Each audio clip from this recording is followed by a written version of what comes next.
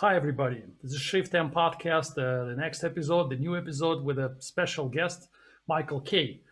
He's, in my opinion, the godfather of XSL, XSLT, the language, the format, which I love very much. You probably know about that if you follow my projects, if you follow me and my blog.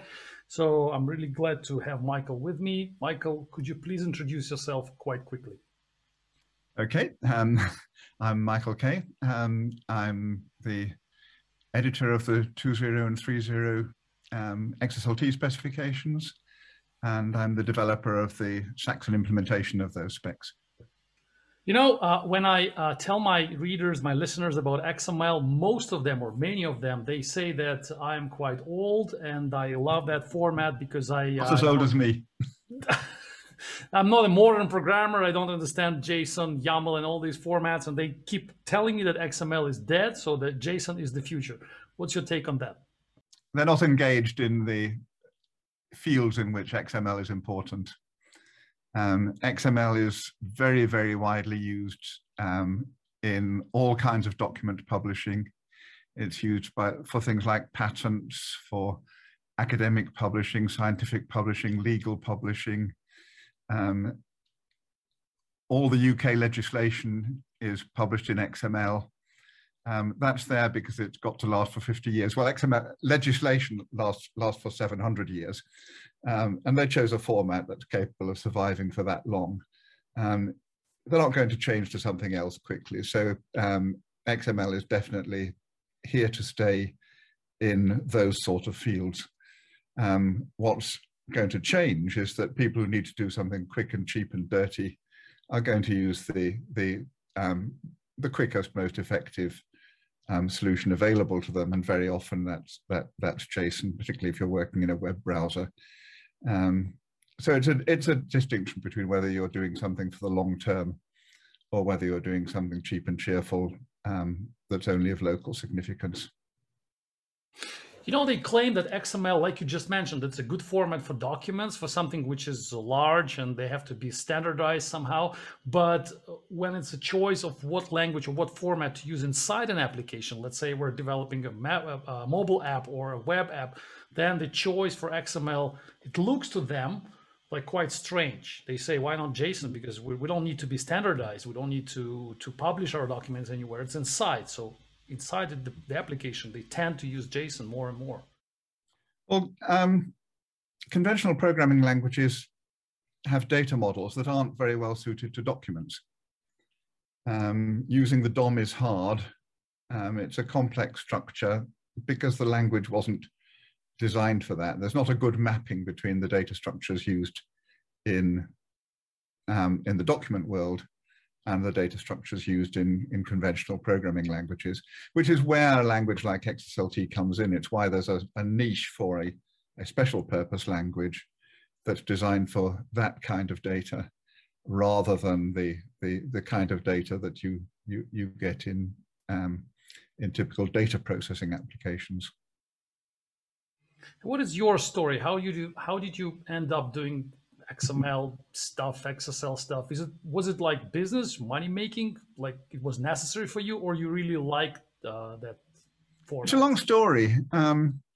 My specialism, my PhD many years ago, was in database technology, and I spent 25 years working in the British computer manufacturer, mainframe manufacturer it then was, ICL, on database technology. And we'd got to the point in the 90s where we were developing some big publishing systems for clients, particularly scientific publishing, news publishing. The 90s was when the web started to become sort of industrial scale in that kind of way. And at the time I was working with people in Fujitsu developing object database technology. And we were trying to deliver those sites using object databases and finding that it didn't actually work that well. It worked. We built some successful systems, but they were very expensive to build. And we realized we hadn't got enough sort of reuse and enough power in the tools that we were using to build lots of sites quickly. And XML was coming along. So we knew XML might be the answer to that problem.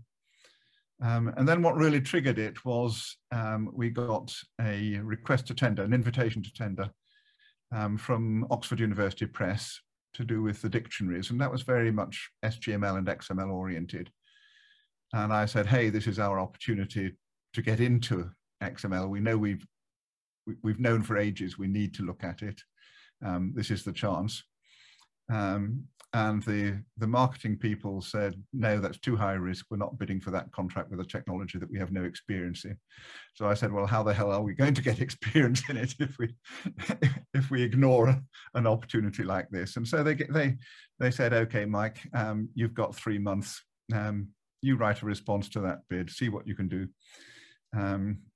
And that's really when I started playing with the technology. I started developing what became Saxon as a prototype to show to that customer, to show that we could handle XML and solve their problems.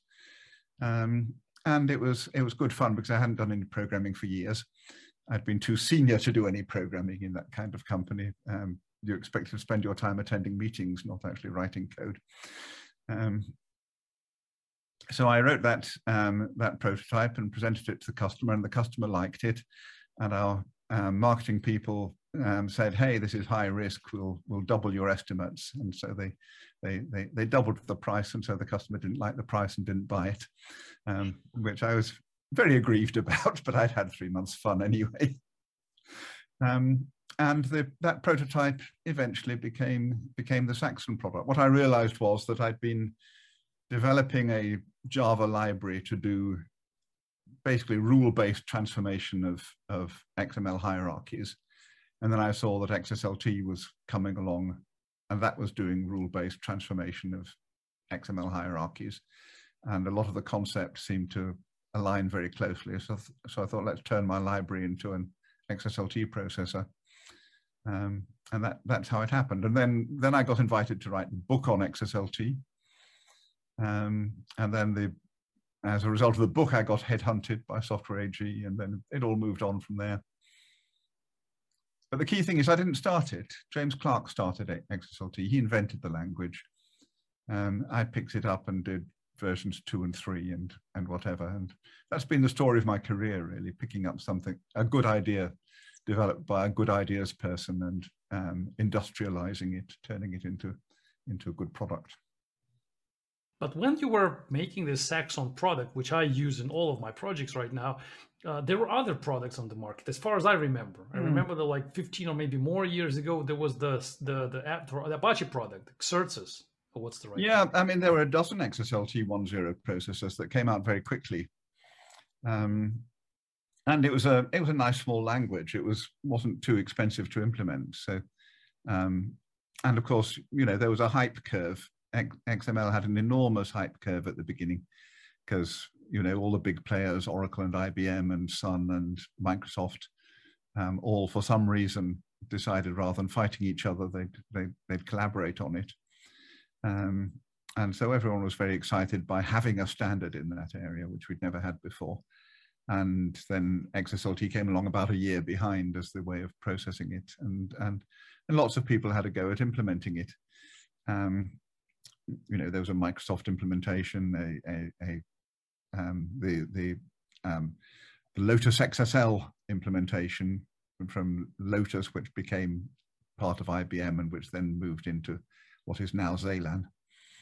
And there were lots of what I call hobbyist implementations. Sabletron, no one knows about Sabletron anymore. There was one produced by Uche Ogbuji in Python called ForSuite, it was called, I think, at some stage. So there were lots of them. And how did Saxon sort of emerge? I think basically because I stuck at it. Most people produced a good version 1 product and then never got beyond it. And why did they never get beyond it? Well, I think in the case of the commercial operations, IBM, Microsoft, what have you, their problem was producing a business case. The software was free. They weren't making any money on it.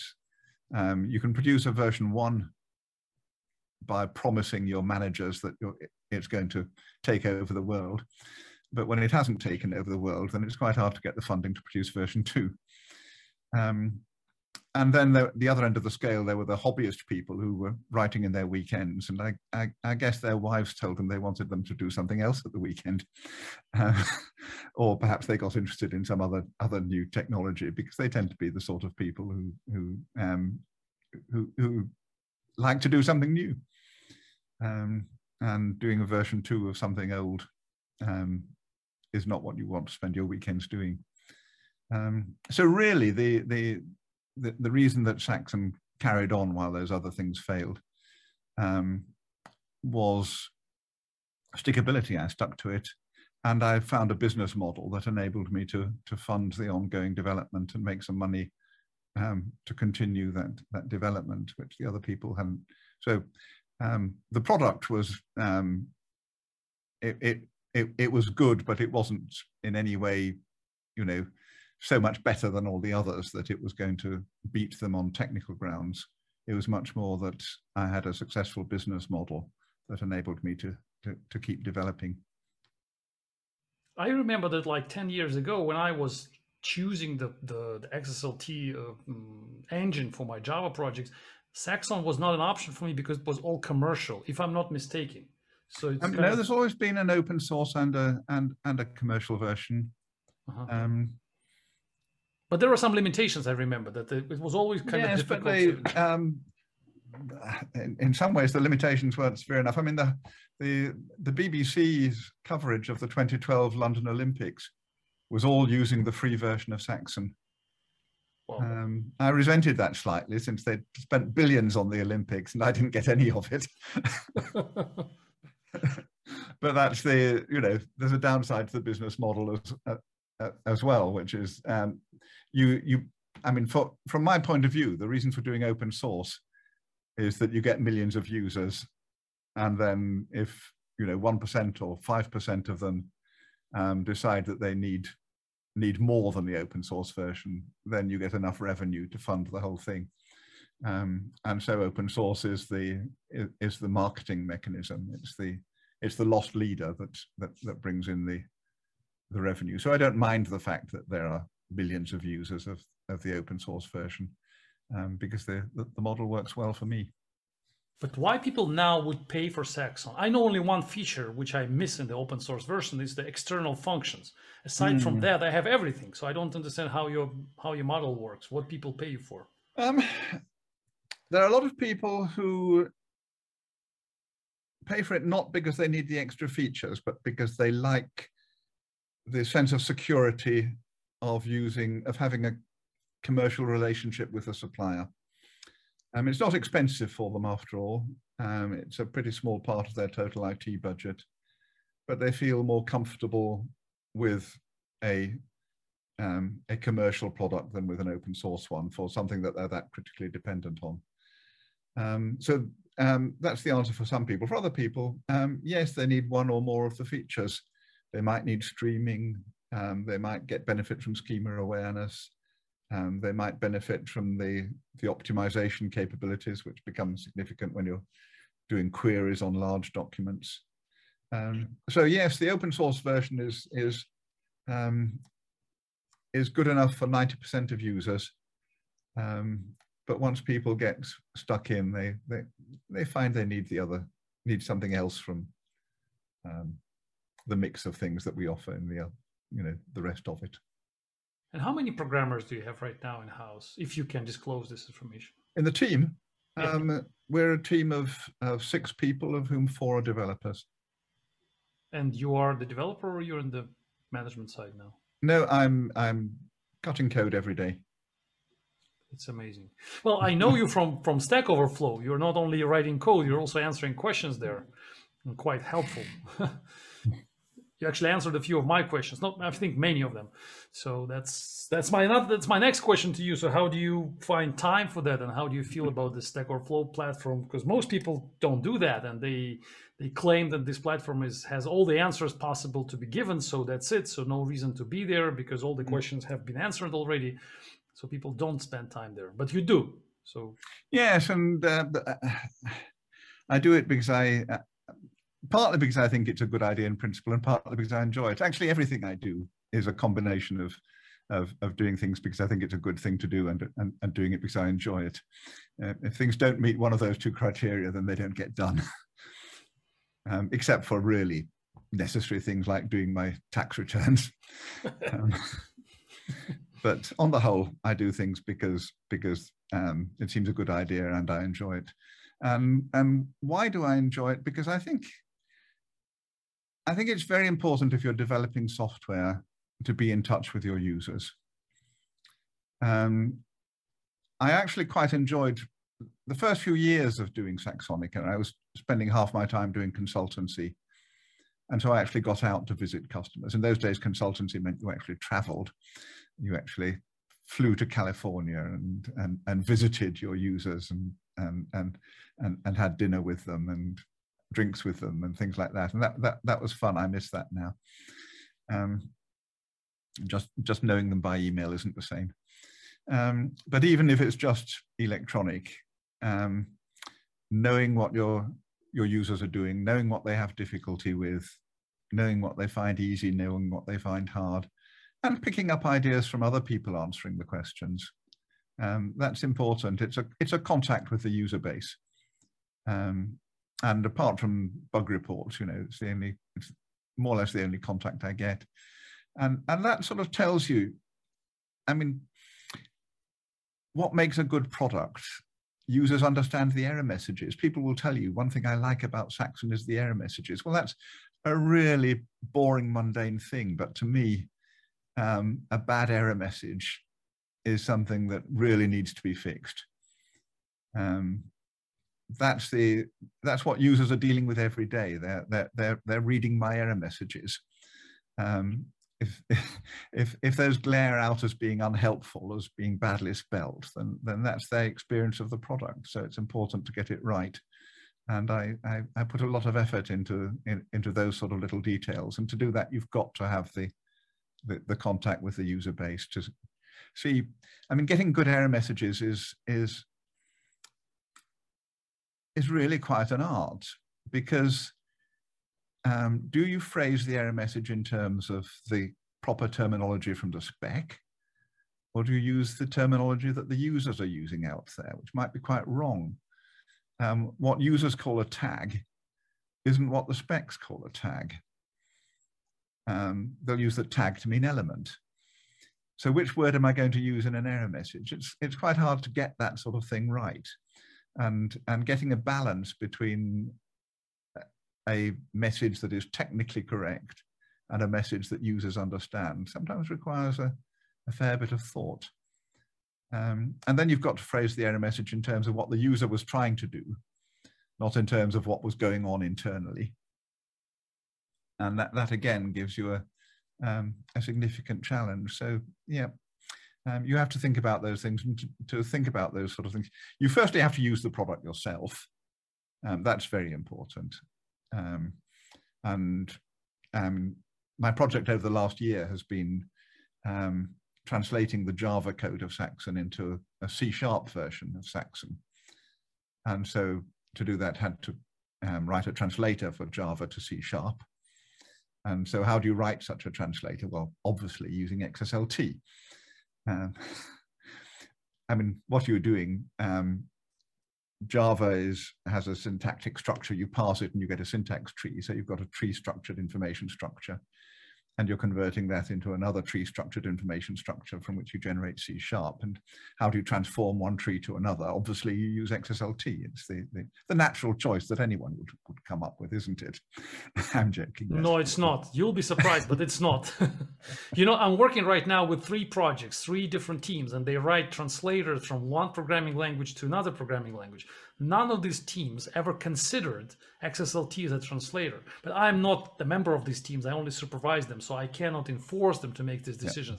But they don't make this decision. Why? Because they don't probably know about XSLT. So what they do, they build this abstract syntax tree in memory, they make it objects, not XML syntax tree, which is natural, as you said, but they make the objects like Java objects or C++ objects, and then from these objects they build another source code, making these basically print line statements. And of course, I mean, I'm joking, because if I wasn't involved in XSLT, then it wouldn't occur to me to do it that way either. Okay. But the fact is, when you're familiar with a technology, then you can see that it's ideally suited to that job. Yeah, it's perfect. And it's perfect for it, and so that's the way you do it. And of course, it has the benefit is not that it's XML or that it's XSLT. The benefit is primarily the paradigm that you're doing a recursive descent rule-based transformation, and that's what XSLT is. It's a rule-based language. You know, for most people, it's hard to understand this language. That's what they complain about. I wrote a compiler in XSLT just last year. The compiler, like, instead of making I have a language, it's a programming language, and then I have a task to implement the compiler from this language to Java. So I made it entirely in XSLT. So I have many style sheets, and they go in one after another. So it's like a chain of style sheets, and then I transfer the input abstract syntax tree to the final result. I mean, if you read a textbook on writing compilers, it talks about it as a pipeline of tree-to-tree transformations. Right. And that's exactly the typical architecture of an XSLT application. But when I show this code to other programmers, most of them just say, "I don't understand how it works," because it's something I haven't seen before. So they just it is, and that's the resistance to XSLT is because for most people, where they're coming from, is particularly programmers, where they're coming from. The direction of non-programmers is quite different, but programmers, where they're coming from, it's just so different from anything they've ever seen before, that it requires some rewiring of the brain, and therefore the enthusiasts are those who get over the initial learning curve and discover why this weirdness is actually such a good thing. But for people first coming to it, it can be quite an obstacle. Let me quote you. I was listening to one of your speeches at the recent speeches at the conferences, and you said exactly this: most XSLT programmers don't know computer science. They see examples and they understand how they work. So that sounds really accurate, because most people don't really understand the XSLT. How it really, they don't understand that it's a functional language. Functional programming language. Yeah.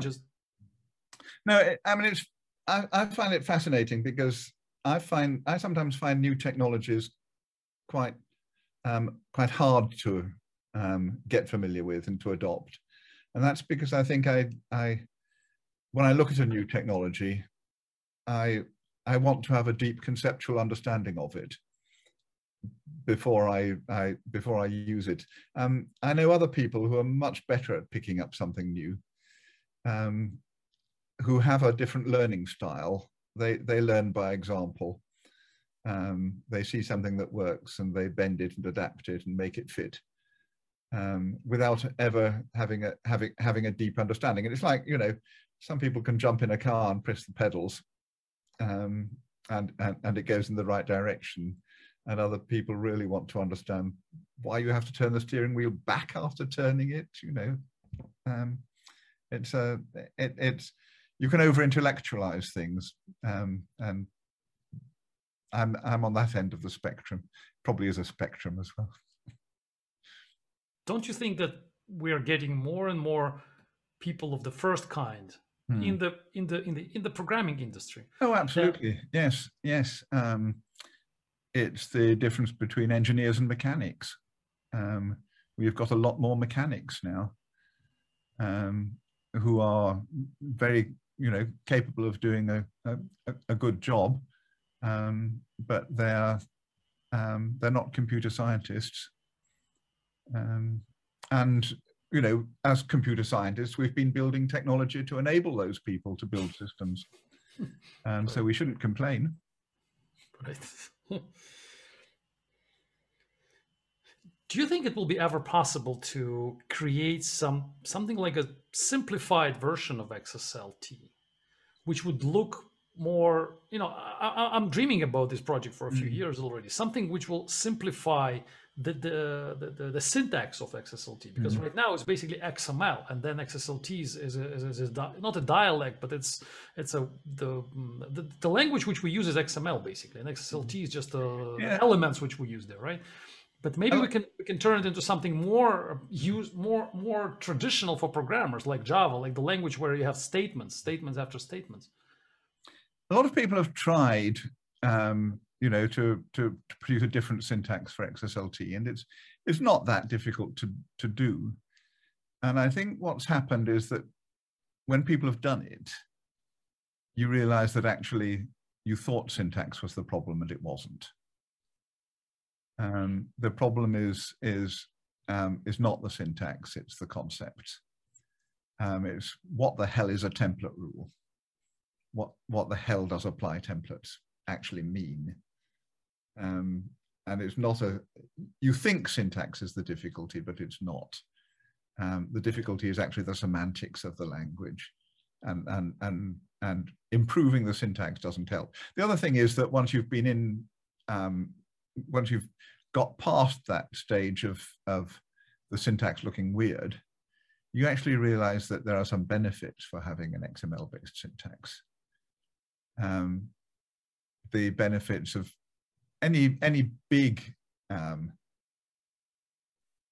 XSLT-based application that I've seen ends up exploiting the fact that XSLT is XML, and that you can generate XSLT, and you can modify XSLT, you can build libraries of XSLT components and assemble them in different ways.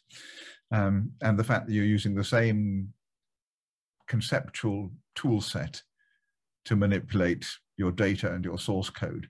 I mean, that's something that comes from Lisp, isn't it? That data and programs are essentially the same thing.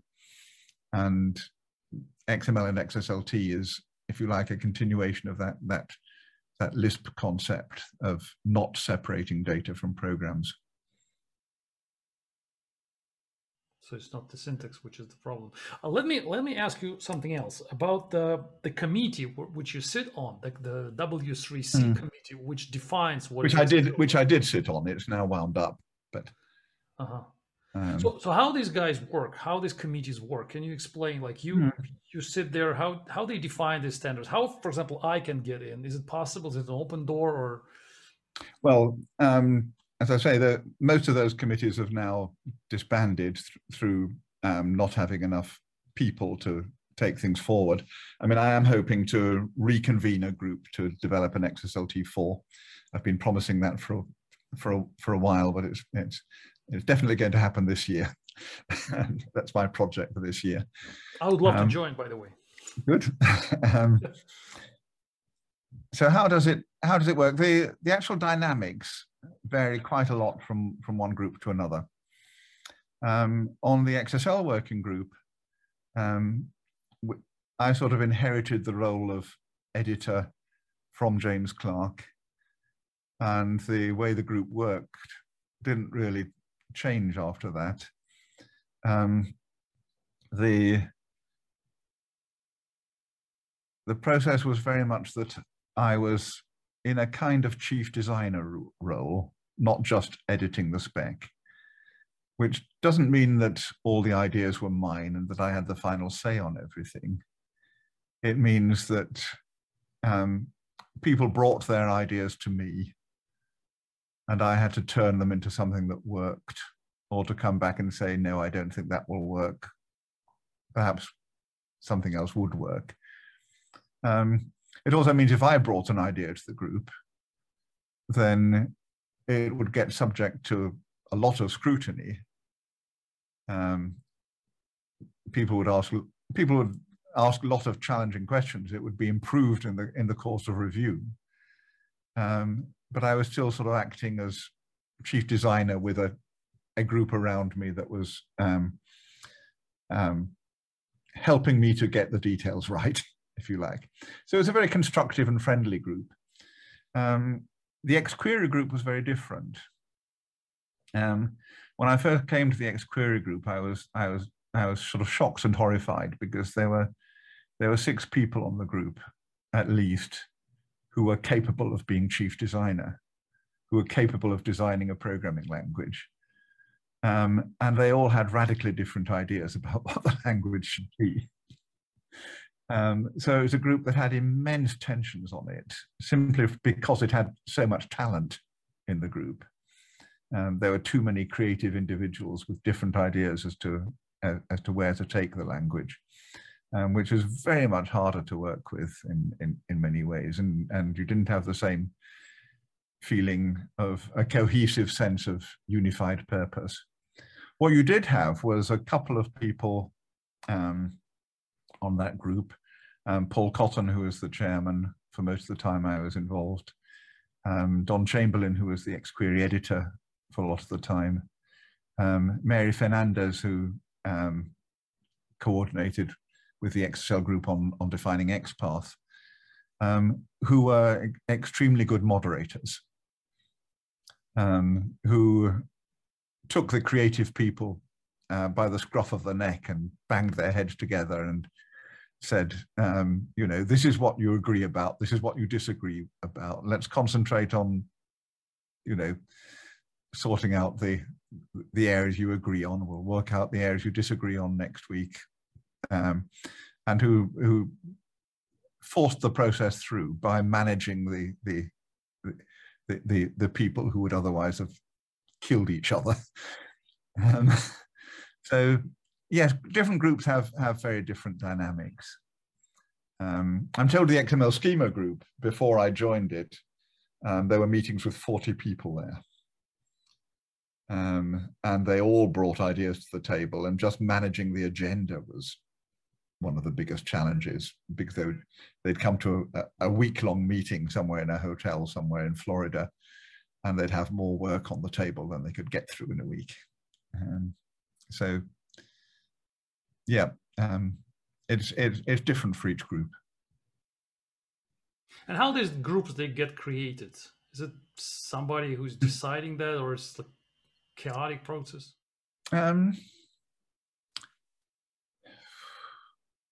I don't really know, because I've never been involved. It's always been going by the time I got on board. And how did you get on board? As I say, as with software, you know, I've heard someone say there are 2 kinds of people: they're starters and finishers. And I've always been the kind of person who finished things that other people have started. So how did you get on board? Somebody invited you, or you applied? I got invited by Sharon Adler, who was the chair of the XSL working group, basically on the strength of the Wiley book. So the group had developed XSLT 1.0 with Sharon Adler in the chair and James Clark as editor. I developed an implementation, and I was asked by Wiley to write a book on XSLT, which I did. And when the book landed on Sharon's desk, she picked up the phone and asked me to join the working group. And then I had to persuade ICL to give me the time to let me do that. So basically, it's not like there's a form which we can fill up.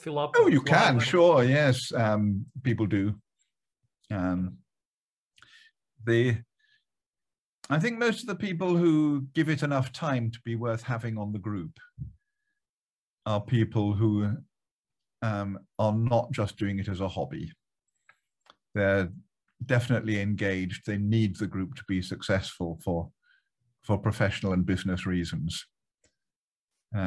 Otherwise, they find they haven't got time to read all the papers and email, and then they get lost in meetings and they drift away. Was it profitable for you to be in this group? In what sense? What did you get out of it? It's a creative process. It's a rigorous process. It's a very frustrating process. It's all of those at the same time. If as a software developer, I come up with an idea for a language feature, I can implement it that morning and think it's done. if I take that same feature to a standards group, it will be challenged. Why do we need it? Can't it be done this other way? Why did you choose that keyword rather than a different keyword? Can't you solve this other problem at the same time? You will come up with a vast number of challenges to your little idea that make it bigger or smaller or change it in all sorts of ways. And that can be very frustrating because it takes a long time, but it also produces a much better result in the end than one person's good idea from a, sitting in the bath. So yeah, that's what you get out of it. You get a very thorough review of ideas in which people bring things to the table, and you end up with synthesis. It doesn't always produce a better result. Sometimes you do get the problem of committee compromises, and you can definitely, there are definitely bad decisions that committees have made in XSLT and XQuery and XML and everything else, where you just wish we hadn't made that compromise. But that's the way of the world. One of the most difficult things is keeping the design coherent. Setting yourself design principles and sticking to them with every new feature. An example of that with XSLT is error handling. XSLT 1.0 had a sort of principle of no runtime errors. And that's because it was, a lot of the driver for XSLT 1.0 was the idea of running it in the browser. And in the browser, the last thing you want to do is on the user screen, put up something that says error on line 17 of the style sheet. Everything should produce an answer, even if it's the wrong answer. So I think that was part of the 1.0 design thinking. But then people realized that makes debugging very difficult. If an incorrect program just produces blank output, then it's very hard for the programmer to work out what they did wrong. And so in 2.0, you started to get more of the concept of static errors and dynamic errors and a little more systematic approach to error handling. But then you find, although you've changed what you're trying to achieve, you've then got the fact that you can't change the existing language. You're stuck with the way it was designed first time round. And so you end up with new features having one philosophy and old features having a different philosophy, and you start to lose the coherence. And that's hard to achieve, hard to get right. So there's no one single architect in the group. It's always the democratic decision-making process. Yeah, it's not democratic in the, certainly the way W3C works, it's not democratic in the sense of taking a vote. The Tim Berners-Lee philosophy is very much the benevolent dictator. The chair has to declare that consensus has been achieved, whatever that means. So it's not numerical counting of votes. It's people going away from the meeting, being prepared to accept the decision of the group. But decision has to be made by the group, not by one leader. The decision has to be made by the group, yeah, and that can be tough. And yes, you will get compromises. I'll let you have this feature if you let me have that one. or more often, the compromise is one person will be very, very enthusiastic about some new feature. Everyone else thinks it's of marginal value. But it's much easier to keep that person quiet by accepting their idea and putting it in the language than to have more and more arguments as to why it shouldn't be added. So it's the easiest route out for a committee is sometimes to accept something it doesn't really want rather than keep fighting against it. That's weird. And you, at the same time, being in the committee and the chief of Saxonica, your private company. So I feel that there is sometimes could be a conflict of interests when you have this feature, you want this feature for your customers, you probably already implemented this feature and you gave it to your customers, and then you bring this feature to the committee and say, I would love to have this in the standard. They may say, the group may say, you know, we understand why you're doing that because you're the I found it usually it doesn't usually work like that. I mean, one of the first things I did that wasn't in the standard was grouping and multiple output files, and they sort of go together. And I did grouping because it was clearly needed in all the applications I'd had to write. I needed grouping, and so I invented a way to do it. And then when I joined the group, I took my grouping design there to the working group, and everyone there accepted that we needed to do grouping, and that the feature was needed. But there was then lots of constructive criticism about the way I'd implemented it in Saxon, and questions about how edge cases worked that I hadn't even thought about. And, you know, more use cases. How will it handle this problem? How will it handle that problem?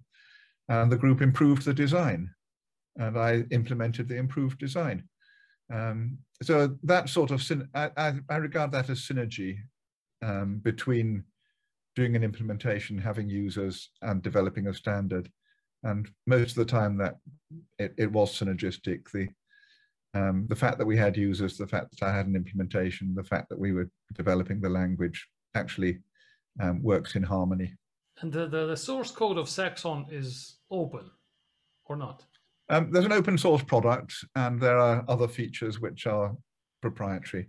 Yeah, so but the I mean, schema the code processing is all proprietary, but the XSLT code is largely open source. The streaming is proprietary. It's on SourceForge. Yeah, we're sort of moving away from SourceForge. It has historically always been on SourceForge, but I think we now just use SourceForge for publishing new versions because to make sure people don't download old versions. The main place you get it is from the repository on our own Saxonica sites. And where do you move to? GitHub?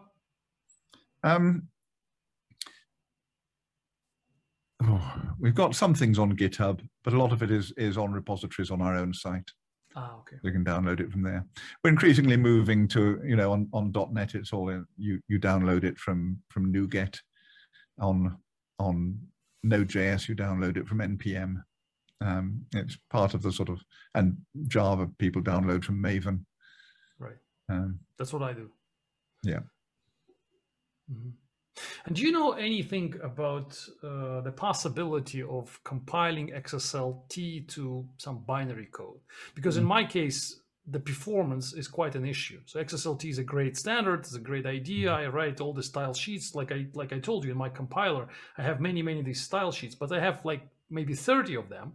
And to run all of them one by one, it takes seconds. It doesn't take microseconds. So I'm thinking maybe it would be possible to turn those XSLT into some binary code. Well, I mean, the answer is quite a few years ago now. We did bytecode generation in the commercial product, in the enterprise edition. And when we first did it, it gave us a performance improvement sort of between 25 and 50%. And these days it tends to be less than that. It's very often only 10 or 15%, which means it's hardly worth doing. The reason the performance advantage has declined over time is that the Java hotspot compiler has got better. And we haven't got better.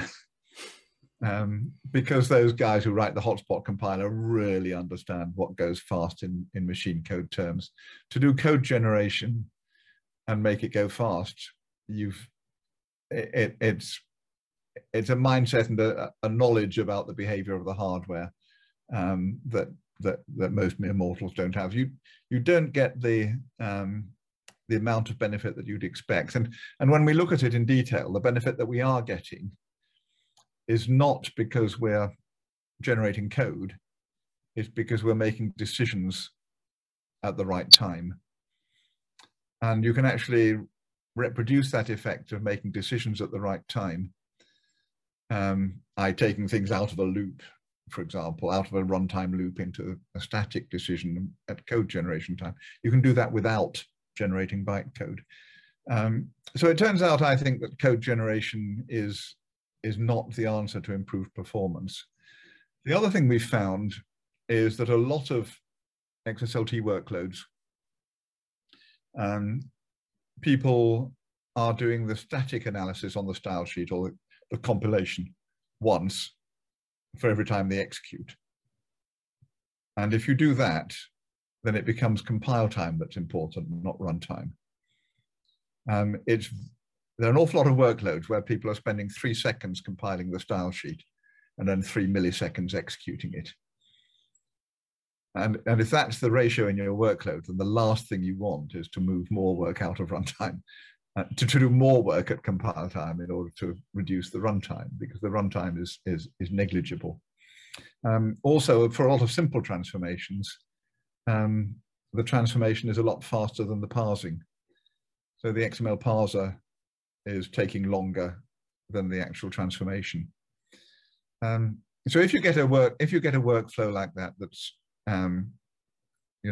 taking a long time, there are all sorts of reasons for it, and one is that the most common reason is that the style sheet's being compiled every time it executes, and the compilation is taking too long. We've only sort of grasped that fairly recently, that we really need to put more effort into compile time performance. Another reason is simply you're dealing with a high-level declarative language, and with high-level declarative languages, it's like with SQL. One line of code can take 6 hours to execute. You're not writing at a low level where the statements you write in your program have a one-to-one correspondence with hardware instructions. There's a very, very indirect relationship, and therefore you need to think about the performance of your code in a different kind of way. And I mean, this is one of the dilemmas to make your code perform. The idea of a declarative language is that you don't know what's going on inside. It's up to the optimizer to work out what's going inside. But the reality is that to write efficient code in a language like SQL or XSLT, you have to have some kind of appreciation of what you're asking the machine to do, and whether it's going to be a quadratic algorithm or an n log n algorithm or whatever, how it's going to scale with your data size. You're several layers removed from the machine, and yet to achieve performance, you've got to understand what's going on in those layers, which is challenging. And how tight are you integrated with people who develop web browsers, like Chrome, for example, or Firefox? Do you Not work really. with them? Not really. No. I had a bit of a rant in my blog about 2005 or 2006 with the at the stage where the browser developers were deciding that they didn't like XML and didn't like XSLT, and the rant was mainly about who are they to decide. Why should it's the power struggle.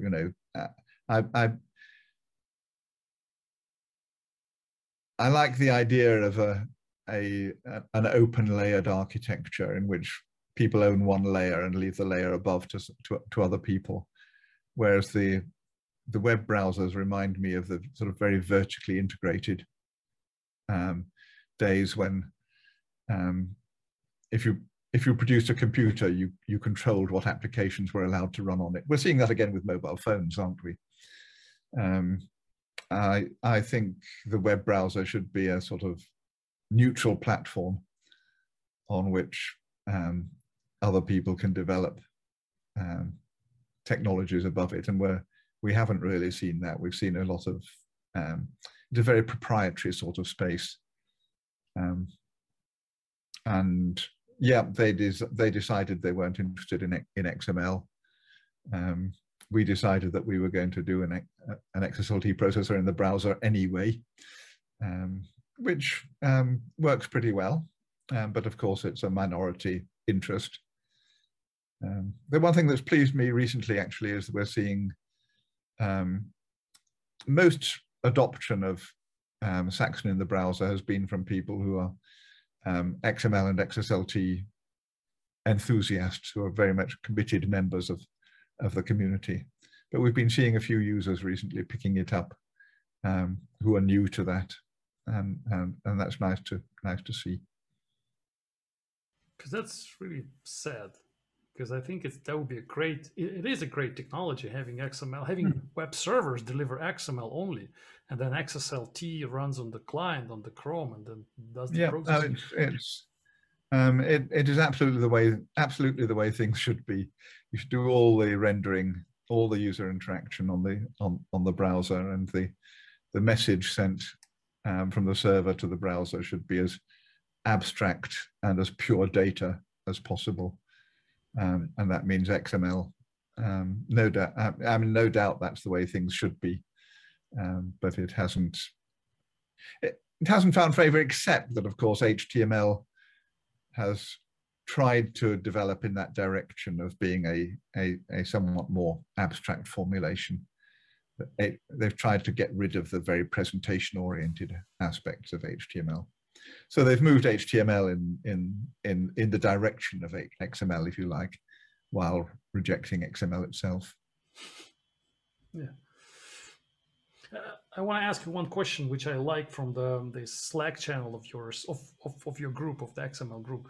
The question is, are there any features in XSLT or XML or XQuery which you would, if you would have the power, you would replace, remove, change?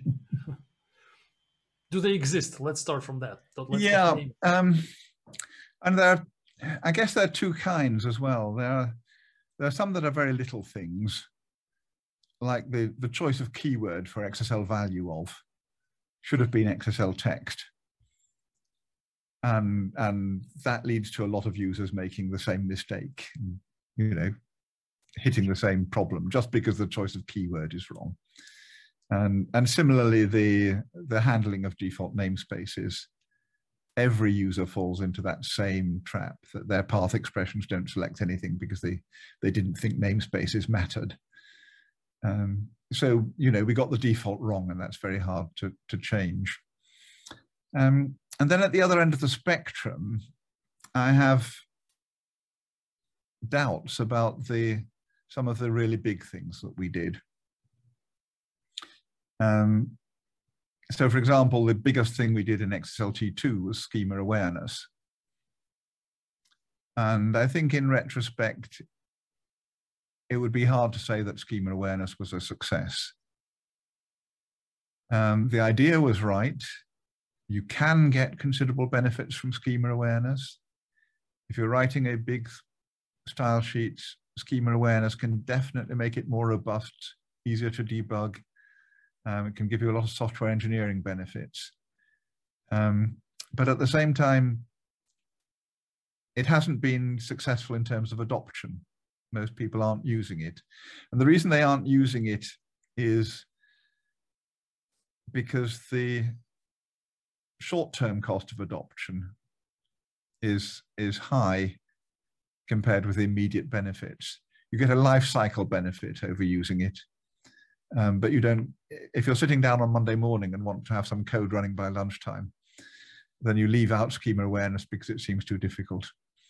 So it's there's a sense in which it was strategically the right thing to do, but somehow in the way we did it, we just made it, and I've constantly been trying to tweak it to try and make it more of a a magic switch on schema awareness and get all the benefits.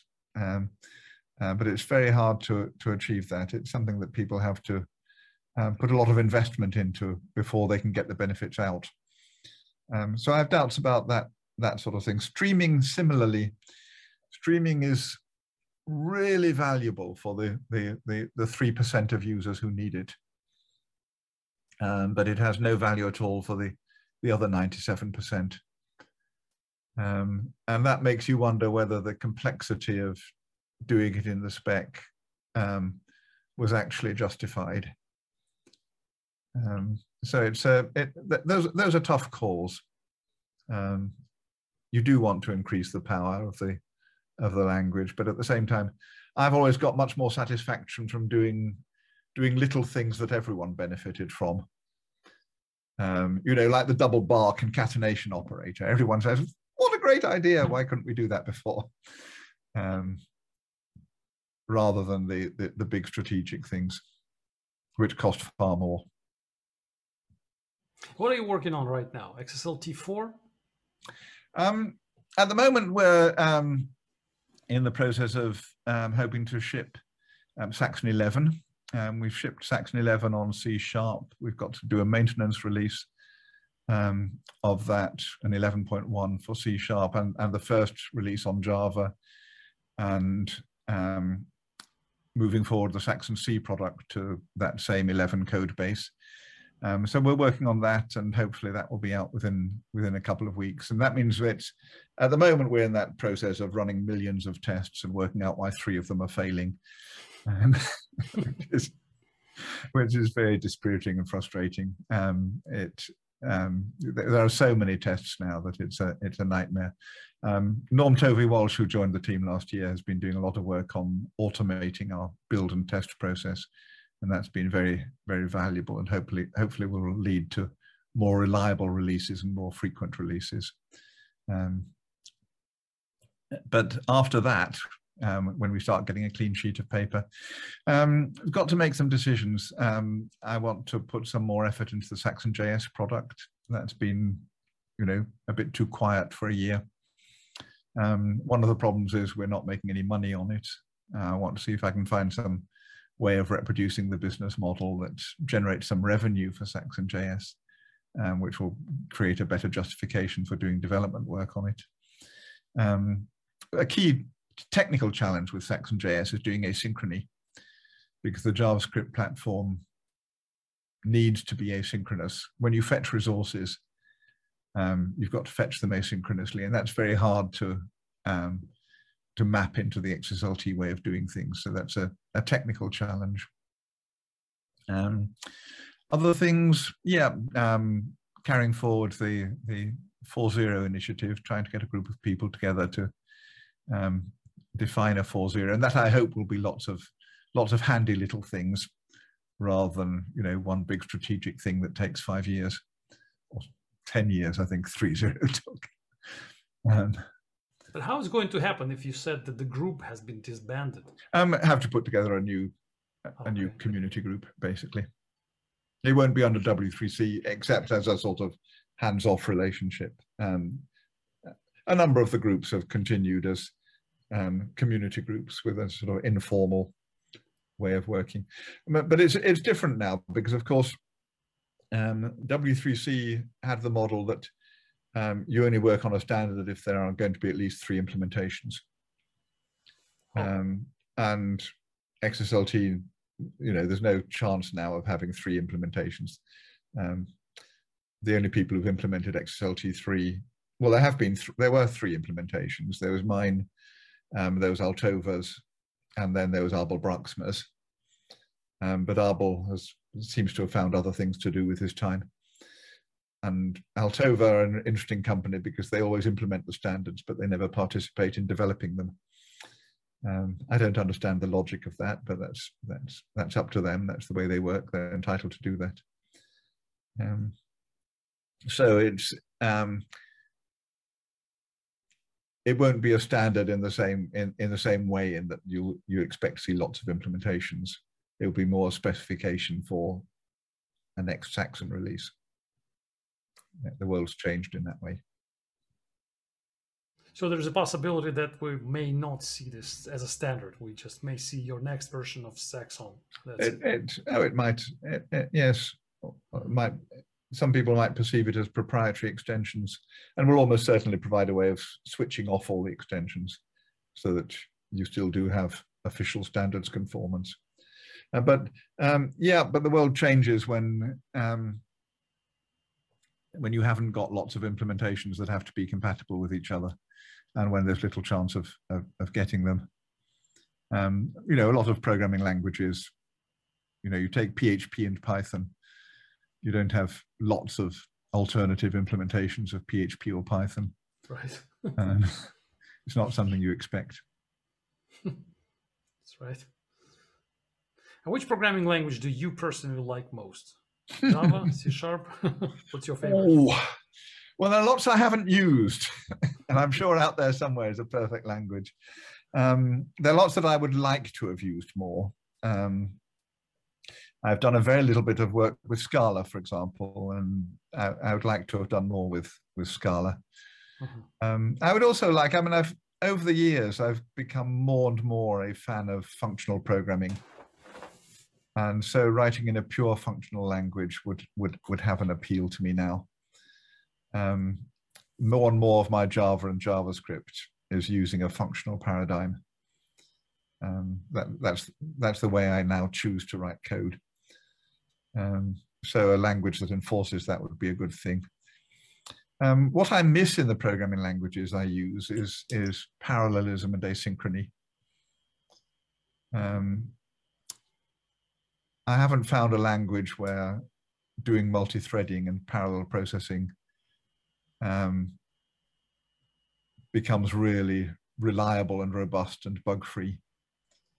So, you know, I would quite fancy playing with Erlang to see if it solves some of those problems. People say it does. I don't know how that would work for me. Java has been a pretty good development for the industry. It's and I mean, C# is essentially exactly the same, except in minor details. But that mixture of object-oriented programming and a rich class library is a good tool set to work with. And of course, the tools on top, we use IntelliJ, make it immensely more productive. They solve many of the, you know, verbosity problems, the boilerplate problems that you get in any programming language. Including XSLT. Yeah, I wish IntelliJ had better support for XSLT, but you can do some debugging there. You can, yes, but Oxygen does it much better. Partly because Oxygen works with us closely and redistributes our product, and we have a good relationship with Oxygen. We've never established a relationship with IntelliJ, with JetBrains, although I've tried. Okay, my last question, Michael. Do you need any help from volunteers for your projects, or you have enough people in the team and that's it? I'm not good at managing volunteers. Let's put it that way. Volunteers do need a lot of managing. We've had some useful contributions over the years in code and ideas and tests, but very often the volunteers only do the fun bit of the work, and they leave us to do the boring bits. So the number of times people have suggested a code change, and I've said, yes, are you going to send us the tests? Or the documentation? And then you get a sort of blank look, what tests? It doesn't help that in the past we didn't publish the test frameworks, so we made it difficult. But yes, I regard programming as a professional engineering discipline. I don't want to work in the sort of field where it's being done by amateurs in their own time who aren't paid and don't necessarily share your objectives and aren't working to your timelines and things like that. The sort of vast volunteer initiatives like Firefox I don't know how those work. I've never participated in them. I can't imagine how you can produce a decent bit of engineering in that sort of environment. So yeah, but I mean, the best contributions we get are people testing the product when it comes out and sending us good bug reports. That's immensely valuable. And people don't believe it when I say I actually appreciate it when people send in bug reports. I do, I love it. It's an enormous contribution to the reliability of the product. Okay, I will send you bug reports instead of posting questions on Stack Overflow. Because this is what I do now. Just go to Stack Overflow. I consider Stack Overflow as a sort of a bug reporting place instead of. Yeah, it's more than that. I mean, it's also for many people a help site. It's a substitute for the fact that your colleagues don't work at the next desk to you. The questions you'd have asked, you know, to the person at the next desk, you now ask on Stack Overflow. But yes, it's also a bug reporting site. It's not actually a good way of managing bugs, because there's no way of saying, you know, give me a list of the open bugs and what their status is and how long they've been open. So it doesn't give that kind of management. But yes, if someone reports something on Stack Overflow, we transfer it to our own bug reporting system and manage it that way, which works quite well. Okay, thank you very much for coming. I only can wish you really good luck in the XSLT development. It seems that we are in the difficult time right now, so we definitely all love XSLT 1, XSLT 2, but the future is not as clear as it seems, right? As it has to be. Well, thanks very much. It's been fun talking about the wider issues, and I hope people listening get some insights from that. Definitely. Thanks a lot. Okay, cheers. Bye-bye. Bye. Bye.